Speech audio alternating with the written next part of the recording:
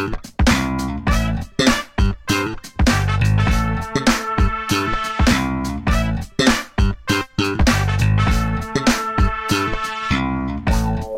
to the Global Media Cultures Podcast. I am your host, Juan Llamas Rodriguez.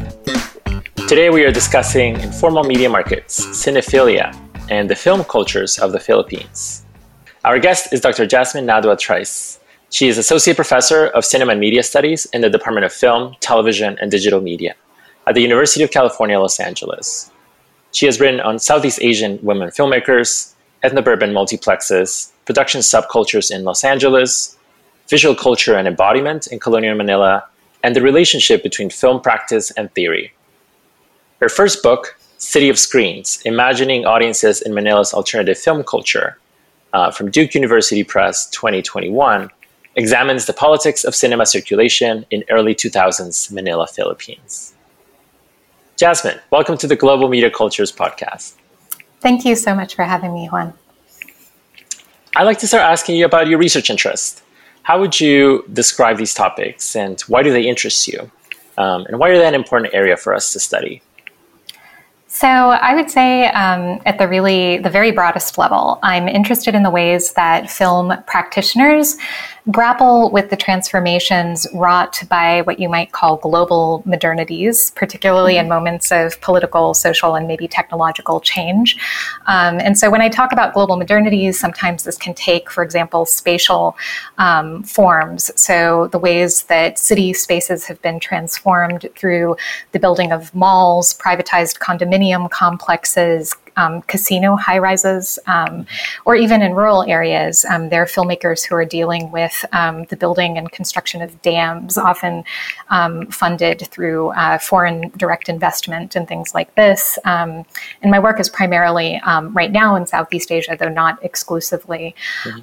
So when I say the term film practice, I mean it very expansively to include filmmakers who might engage with images of urban development, but also archivists who have to deal with the lack of state support, as well as the conditions in many places of tropical weather or increased flooding due to climate change, film festival programmers who have to deal with censorship, and even, I would say, audiences who might just quickly respond to texts in social media platforms.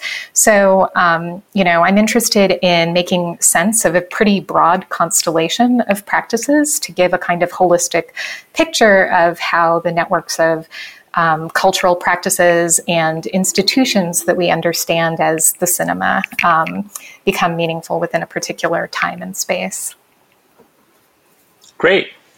So today we're discussing specifically one of your articles called Manila's New Cinephilia, which was published in Quarterly Review of Film and Video in 2015. Could you start by giving us a brief history of this article? When these sort of ideas began to originate, how did it come about? How did it change in sort of the process of research and writing? Sure. So the article actually was really a matter of circumstance. So, I had pursued a different project, or a related but different project on Quiapo, which is one of, at the time in the early aughts, was really the hub of pirated media, informal DVD circulation.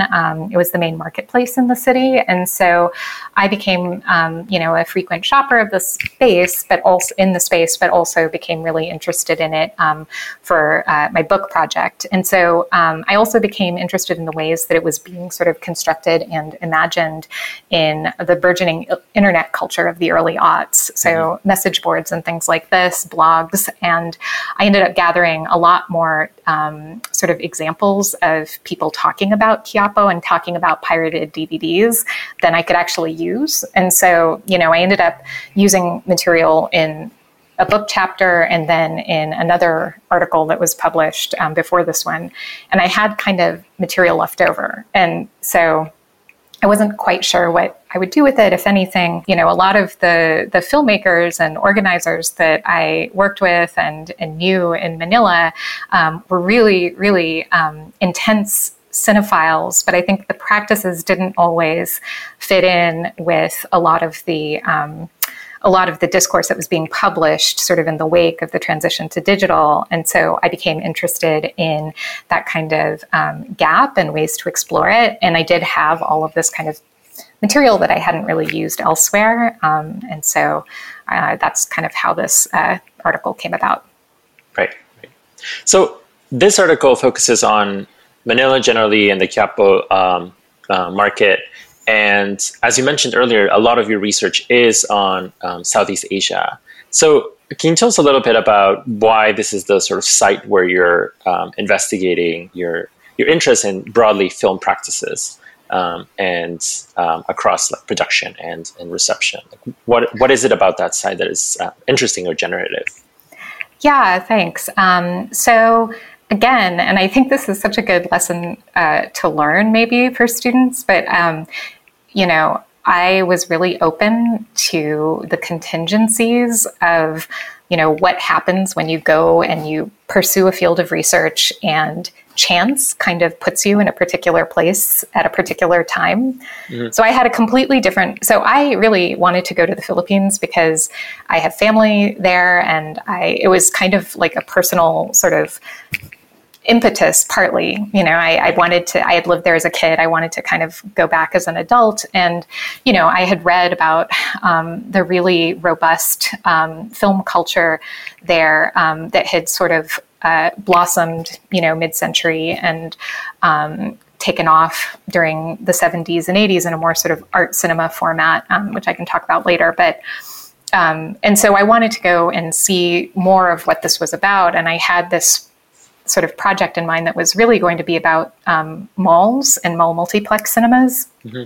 And that ended up being one chapter in the book. And then, but when I got there, I ended up meeting programmers and critics and filmmakers who were really doing new things with what at the time was this kind of burgeoning medium of low-cost digital video. And so, and this was something that was happening in, urban metros and also regional centers around Southeast Asia as well. And so I also eventually became involved with this group called the Association for Southeast Asian Cinemas, which mm-hmm. I'm still involved with, which at the time was doing really important work to sort of bring together people who were invested in film from all walks of life, people who were sort of tangentially interested in movies, students, right. but also filmmakers, archivists, critics, and academics. And so, so I ended up just coming to Manila and moving there at a really good time. And I think, when I began to watch more of the films and participate in screenings and read people's criticism and writing, I just thought that it was such a rich example of the ways that different communities can kind of come together and produce really compelling work in multiple registers that was engaging often with some of these sort of structural problems, a significant part of the context there. So a lack of exhibition spaces, the lack of a sort of centralized archival archive. The sort of, a kind of sense that that there wasn't a lot of infrastructural support for independent filmmaking at that time. There was just beginning to be through organizations like Cinemalaya and film festivals like Cinema One, but it was really something that was just beginning to emerge in the early aughts. Right. So you've been mentioning a lot about the practices of archiving or cinema audiences. Could you tell us a little bit about what Philippine cinema was like, what the kind of films were like, what kind of subjects were covered? You mentioned that independent cinema was starting to emerge then, but what was mainstream cinema like at the time? Yeah. So mainstream cinema was coming out of, there were two kind of major media kind of conglomerates, GMA and ABS-CBN at the time. And they sort of had affiliated stars. So the star system is really huge. And the stars are also really very much a part of the cityscape. And I should say also that I'm giving a very Manila-centric narrative of film culture. It's really specific to Manila. And so, people from other parts of the region, from Cebu, from, other parts of the region, Mindanao, they might all listen to this and think, this is not Philippine film culture. This is really specifically Manila. And so I just also want to clarify that because, that's important. But I would say ABS-CBN and GMA were the two major sort of media conglomerates. And so you had lots of teleserie, like telenovela type of soap operas. And then the stars would also do genre pictures, and they would be arranged into love teams and pop songs and endorsements that would be in these huge sort of billboards that kind of lined the streets of Manila. And so the kind of what you might call the popular cinema, popular media was really ubiquitous. But at the same time, the numbers of films that were being made was really going down at the time, sort of in the kind of late 90s. And so then the numbers sort of picked up with the advent of digital video and kind of independent productions. And I would say in the 90s, there were a lot of films being made. I shouldn't say that it's like there was nothing going on, because they were just really quickly produced. They were called essentially 7/7, films that were 7 days in production or in 7 days in post-production. Yeah. So, it's not as if work wasn't being made. So those films, I think, were, they had this a particular place in the mediascape, and then that ended up sort of changing in sort of the post-millennial sort of period, and you ended up having more independent productions, which were, and you were asking about the specific films. So I quote at the beginning of the article, Toro-Toro-Teros, which is a film that was, I think, made 2006, 2007. I think it's a good example to talk about film from this period, because it uses this kind of degraded video aesthetic. And it's a lot of found footage in some ways, not exactly found footage, but footage sort of captured on the fly, and then later structured together in a kind of collage. And the filmmaker John Torres, he's I think also a writer, and does a kind of voiceover. It's kind of a love story. Part of it is about someone that he met on kind of the international film festival circuits that he had a kind of relationship with. And it's also about the figure of the media pirate, and about the kind of volatility of borders, and the ways that, for example, people from the Philippines could be put on terrorist watch lists and things like this. So he kind of plays with this idea of the figure of the media pirate, and the idea of filmmakers participating in that culture of piracy, and what that might mean within a broader kind of global film context. So that's one example. Right. Yeah. A film that I've shown in class before is Woman in the Septic Tank. Oh, yeah.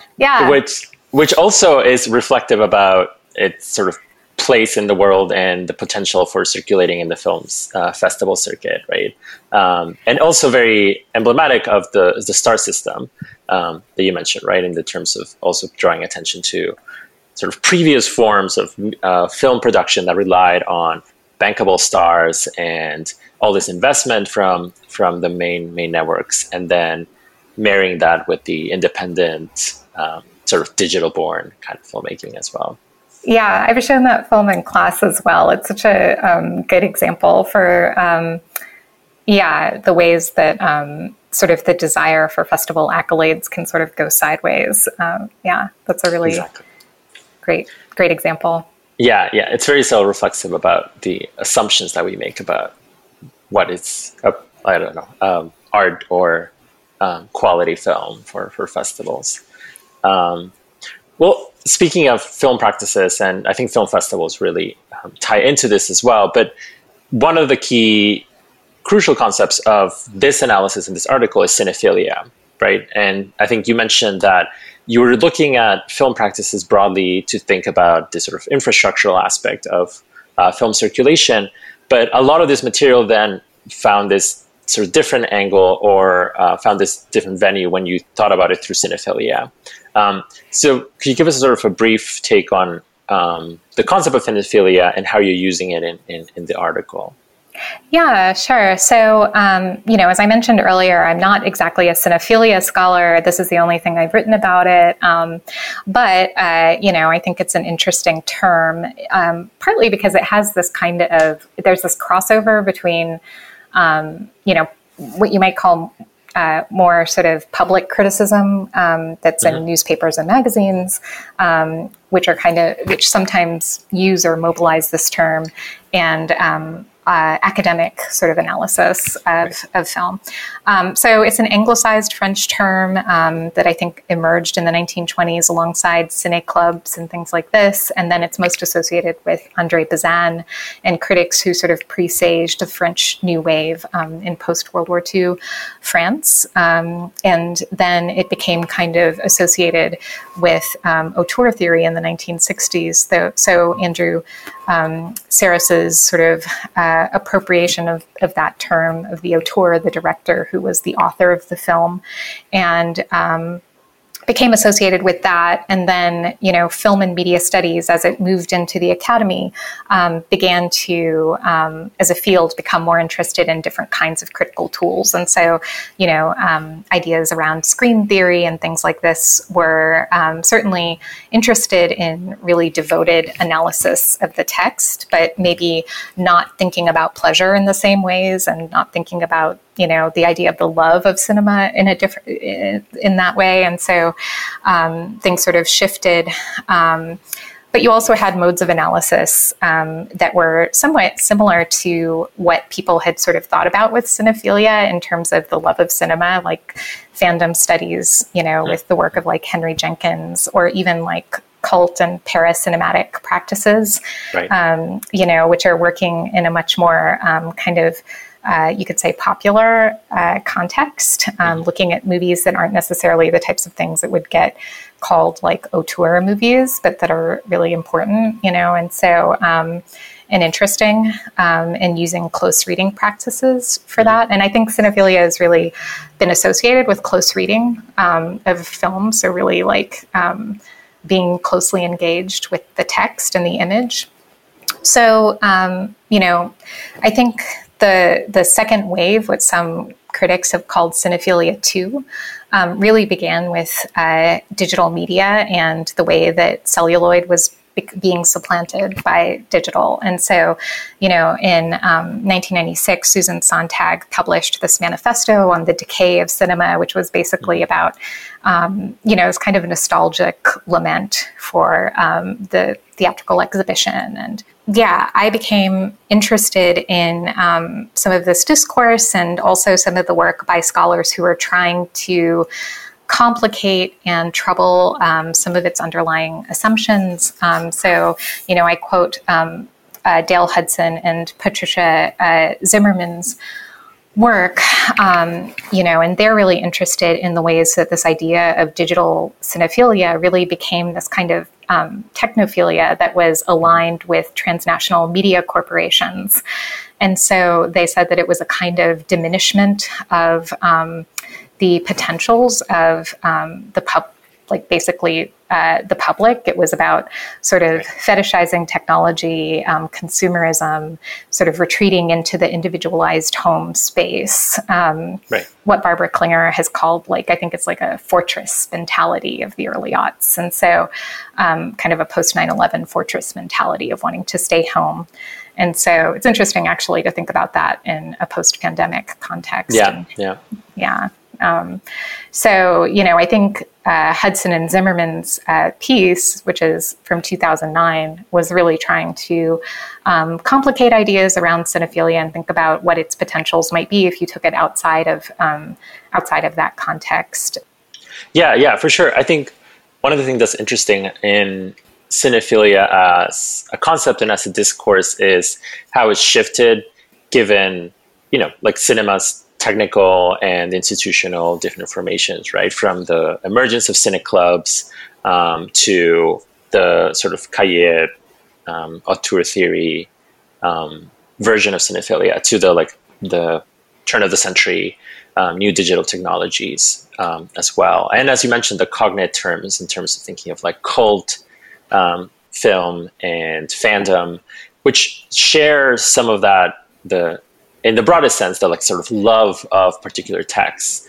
But it's, I think, as you rightly point out, one of the things that's interesting about cinephilia is it keeps coming back to one of the distinguishing aspects is the sort of emphasis on close reading, right? And on aspects of form. So the more familiar aspect that the part that I'm more familiar with in terms of cinephilia is in the rise of videographic criticism, which is also the result of digital technologies and the ubiquity that we can find content for all of this. And a lot of early video essays are really about sort of narrowing in on that one small moment in that one film and what does that all mean, and tying it into all these broader thinking about the medium. And so those kinds of practices seem to be the through line, right, of really focusing on form, focusing on close reading, even as there's new potentials opened up by the new technologies, right? And restrictions as well, right? I think the aspect around being tied to transnational corporations and which DVDs have the like super special version with all the extras that really foster that sense of like really caring about the craft, or what we could think of it now as like the Criterion Collection version of which films are valued more than others is still something to be interrogated. One of the things in this, let's say, broader discourse around cinephilia and pushing at the assumptions and that it has, and how do we rethink them? One of the assumptions that you and your article push at is shifting the focus of cinephilia from the consumption aspect or the criticism aspect, right? As you point out, is one of those terms that bridges the popular criticism and the academic aspect. But your work here focuses on circulation as the locus or the focus for cinephilia. Can you tell us more about that? As I was gathering kind of materials to work with and thinking about the ways that the DVD marketplaces were being constructed and imagined in all of these kind of online forums, and then also thinking about my own kind of media practices, which are not really in the article, but are kind of like background in the article. I became interested in the kinds of work that audience members were willing to do to locate DVDs. Not necessarily like some of them are like, classic movies or things like this, but some of them are just movies that weren't really around in the theaters or were really expensive in the theaters.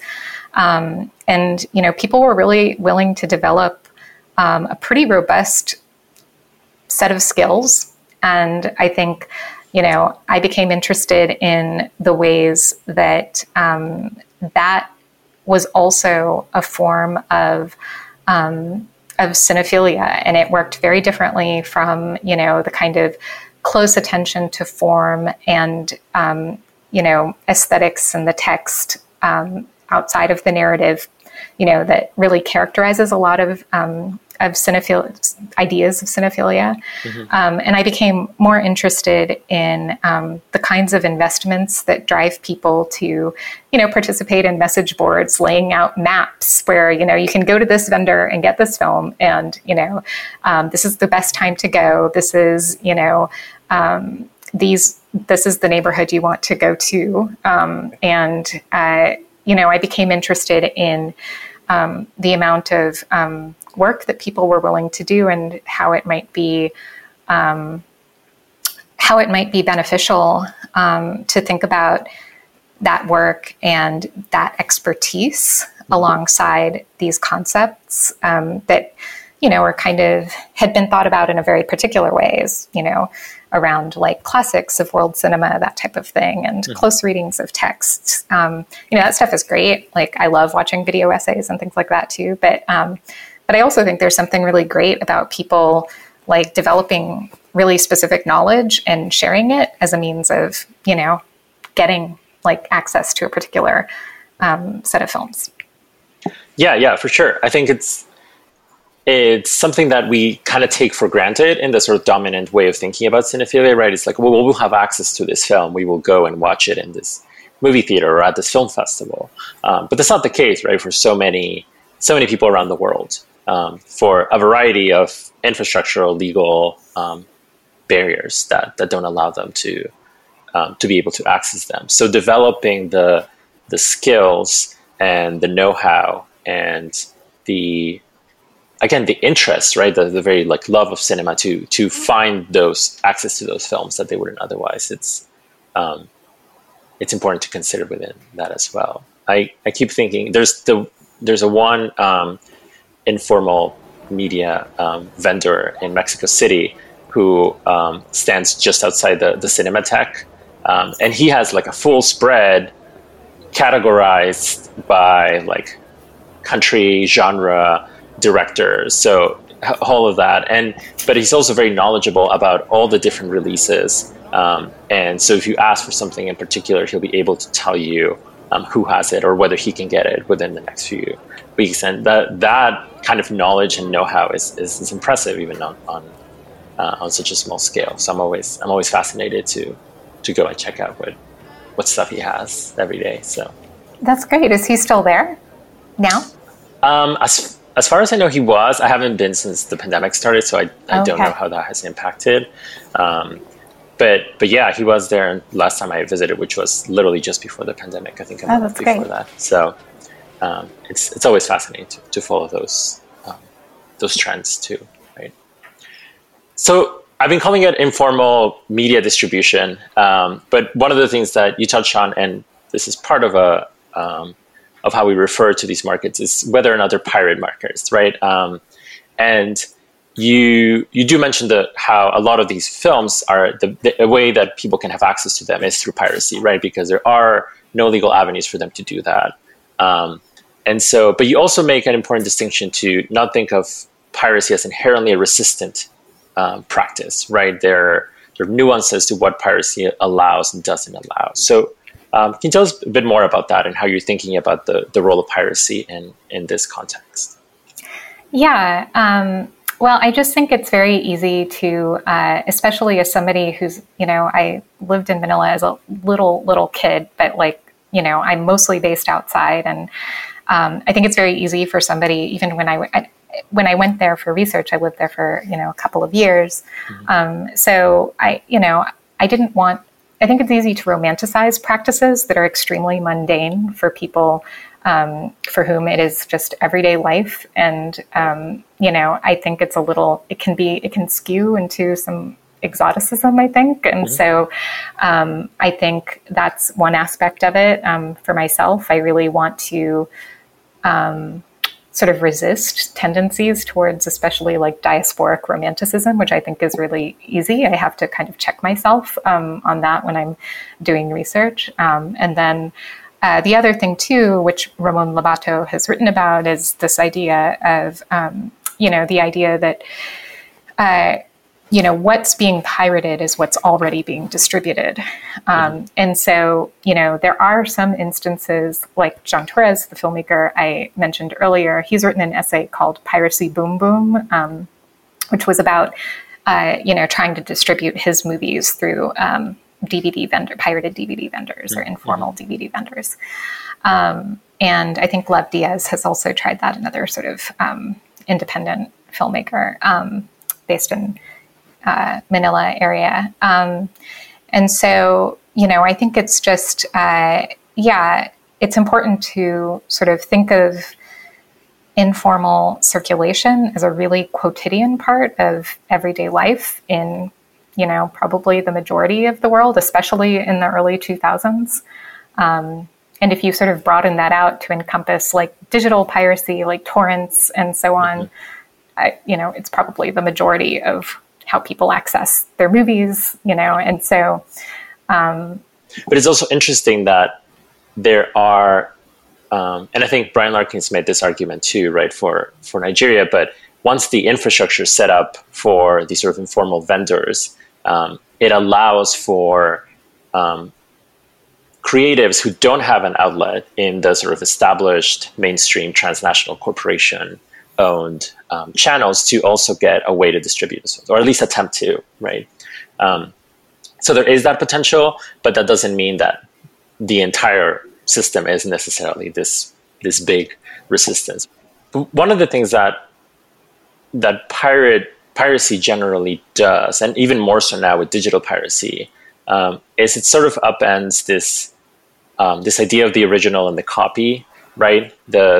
What used to be a sort of very specific, tangible thing of saying this is the original version of the film, and then we can tell what the copies are because it's been ripped on a VHS, so the quality is way different, or it's on a VCD, so the quality is very different. But now with the digital technology, even the original film being purely digital and the copy being purely digital, that kind of distinction is collapsing. So how is that relevant to thinking about cinephilia and thinking about film practices broadly? Well, I think there's a strain of cinephilia discourse that is really about connoisseurship. And part of that connoisseurship is sometimes about getting particular editions of particular works. If you don't have the kind of, rarity of the film print, then, if you're going to, or, even like public screenings, like being able to catch an exhibition of X film, so, part of this is ownership of, particular titles, this kind of, connoisseurship around special editions, Blu-ray, et cetera, et cetera. I don't even know exactly what the words are to use, to be honest, because I don't really collect things that way. But and so I think it's just really interesting to think about. There is this attempt to create structures of rarity around something that's infinitely reproducible, through these special editions. And so, what interests me in part about piracy or, informal DVD circulation is this idea that it kind of undermines this idea of the original and, in some ways undermines the sort of technological fetishism that can come alongside that. It's kind of privileging of clarity and resolution. And so I think that those dynamics, are really interesting around the original and the copy and their relationship to people's sort of fixation on technology and connoisseurship. Yeah, and to the flip side of what you were mentioning about this sort of technological fetishism, you also point out the sort of emphasis on the technology as a particular knowledge that the consumers, let's say, or the cinephiles of Manila have to have about how to acquire access to these films. So it's not just the accessing the message boards and creating the map and figuring out where the vendor goes, but then also developing a kind of street smarts about how to figure out if the copy will be good or if it's worth buying, which I think is fascinating. And it's something that when we think of only the official channels of distribution, we don't even think about that, right? It's sort of implied, but it gives us another dimension into that as well, into those practices as well. Yeah. I mean, there is this really interesting sort of necessary attention to the object in interesting ways, the sort of specifics of the surface of the disc and whether it's blue or gold, and what other clues you can put together to figure out, its origins and whether the resolution might be good and these kinds of things. Yeah. So I thought the way that people shared and circulated that information as well, I thought was really interesting. Yeah, it's a sort of vernacular version of like archivist practice, right? Of trying to figure out the where the copy is coming from and how to preserve it in some ways. This one is perhaps less broad in its goals, but it's just about figuring out from the object, what can it tell about the kind of text that I'll be able to read from it as well, too. So kind of related, I wanted to ask generally about method. And you mentioned this a little bit earlier in terms of you were in Manila for a couple of years doing not this research in particular, but research general from where this material comes from. But can you talk a little bit more about that in terms of like, how would you characterize your methods and how are they helpful in the kinds of questions and topics that you're focusing on for your research? So, I came from a very interdisciplinary PhD program. And so I think that really informs my approach. So my PhD program, the department isn't around anymore, but it was called Communication and Culture, and it was at Indiana University. And so it was divided into 3 areas. One was rhetoric and public culture, another one was film and media studies, and another one was performance studies and ethnography. And so I worked with people who had expertise in film and media studies, as well as people who are very interested in discourse analysis and rhetoric, and people who are very interested in ethnographic practices. And I think my approach to research generally is kind of informed by that sort of, in some ways, methodological looseness. Maybe looseness isn't the best word. A kind of methodological eclecticism. Eclecticism is much better. I was coming up with words like idiosyncrasy, but that just doesn't sound right either. Eclecticism. So I'm interested in, developing arguments and theoretical models that really work from the materials, I think, and so as I mentioned about the origins of this project, it really was like I had some materials and I had these experiences, and, those were sort of around for a while. And then I sort of came across this body of discourse, saw friction there, and thought I'd put them together. There was a little bit of happenstance and, intuition involved. But I think, I think in some circles and some fields, it's like grounded theory or mid-level theorizing, or some words that are, or phrases that are used to talk about this kind of approach. But yeah, I think my approach has been to sort of look at things in through multiple lenses and to kind of build out the argument from the materials. Yeah. Right. And you mentioned this earlier that you also meet with like film programmers or curators and get a sense for their experiences as well. And then sort of working through the message board to figure out what, let's say, the everyday film consumer is also doing. So it's even within the focusing on the location is also the like different stakeholders or focusing on different people as well. Right? Yeah. So you said you haven't focused specifically on the aspect of cinephilia, but you did have a broader sense of a body of research in terms of Manila and film practices in Manila. So how have you built on that work since this article came out and into the book which came out this year, 2021? Yeah, right? 2021. Yeah. So this is something I always tell my grad students is, don't feel bad if it takes a really, really long time to get your work out, because it may become more historical. And I think that's actually like what ended up happening is, I look at work that I was publishing, really close to when I was actually living in Manila and, sort of writing about a particular time period. And, the sort of further along that I got in terms of, or the further along that the more distance, I guess the more distance that I ended up having from that particular time period, the more clear the specificity became. That it was really located within a particular set of technologies of production and circulation that were, in the case of informal circulation, really geographically located in ways that they're no longer. Right. And so, I think that was really key. So, and it's also about a very specific moment of internet history that predates smartphones, predates social media.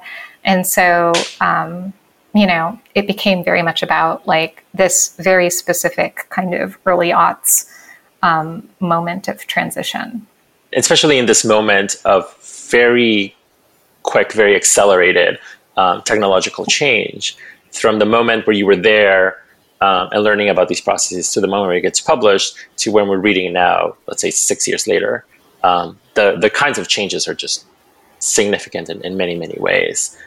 So it almost becomes like you wrote a film history, an archival or an ethnography of a moment that has completely disappeared, even though it was less than 2 decades ago, right? And that sort of value of capturing that moment when it happened is significant too. Yeah. I mean, it's really interesting to think about the ways things have changed because, there are more micro cinemas that have opened up, in Manila since over the past maybe 8 years, 5 years. Some of them have closed since the pandemic. But and there are a lot of streaming outlets now, like iFlix is one, Netflix is there, and HBO, of course, but also other ones like that are based sort of more in the region, like iFlix and Hook and View. So, I think streaming is a really important part of media circulation now, which is also really different, of course. Right.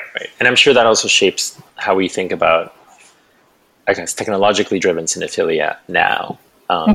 If there was some particular changes, like you were mentioning, Zimmerman and others were theorizing in the early 2000s, now 20 years later, the sort of range of cinephilic practices is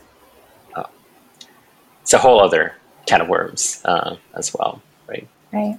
I think the other thing you mentioned is the aspect of the local. And I think when you made the distinction of like this is very much a Manila sort of focused research and speaks to those practices, that kind of becomes central to how we think about generally global media, right? Because there's this fascination to thinking about the global generally as if we can generalize to the whole world. There was a push towards thinking about the nation as the sort of container where we can make those assumptions. But I think in this work, as you point out, there's something about the specifics of that city that is very different from other cities within the nation, while at the same time there's connections to cities elsewhere in the world, right? In terms of the infrastructure and the institutions that allow these films to circulate, right? Yeah. I mean, it's really fascinating, I think. And there's a lot of really interesting work that's being done or that has been done over the past few years that's really much more attentive to the specificities of film cultures. And as I mentioned, like places like Mindanao, Patrick Campos is publishing really great work in that area, Cebuano cinema. So, it's, I think, really important not to think about Manila as like representative of the Philippines, which is, this archipelagic place with so many different languages and cultures and so on. And in some ways, maybe Manila in the early aughts would have had more similarities with Bangkok in the early aughts than, with like Davao in the early aughts, and so, or, I mean, I'm not saying that's necessarily true, but, the possibility is there. And to think about the similarities between places like Chiang Mai, Yogyakarta, and Baguio, or something like this, places that are not necessarily the capital cities, but that have become like hubs of different kinds of cultural and arts practices, I I think these kind of different ways of thinking about the geographies that form global media, I think are really important. Yeah, for sure. So, Jasmine, thank you for joining us. Thank you so much. This episode of the Global Media Cultures podcast was produced by me and edited by Alan Yu, and closing credits music by Cloudmouth. This project is supported in part by the School of Arts, Technology, and Emerging Communication at the University of Texas at Dallas.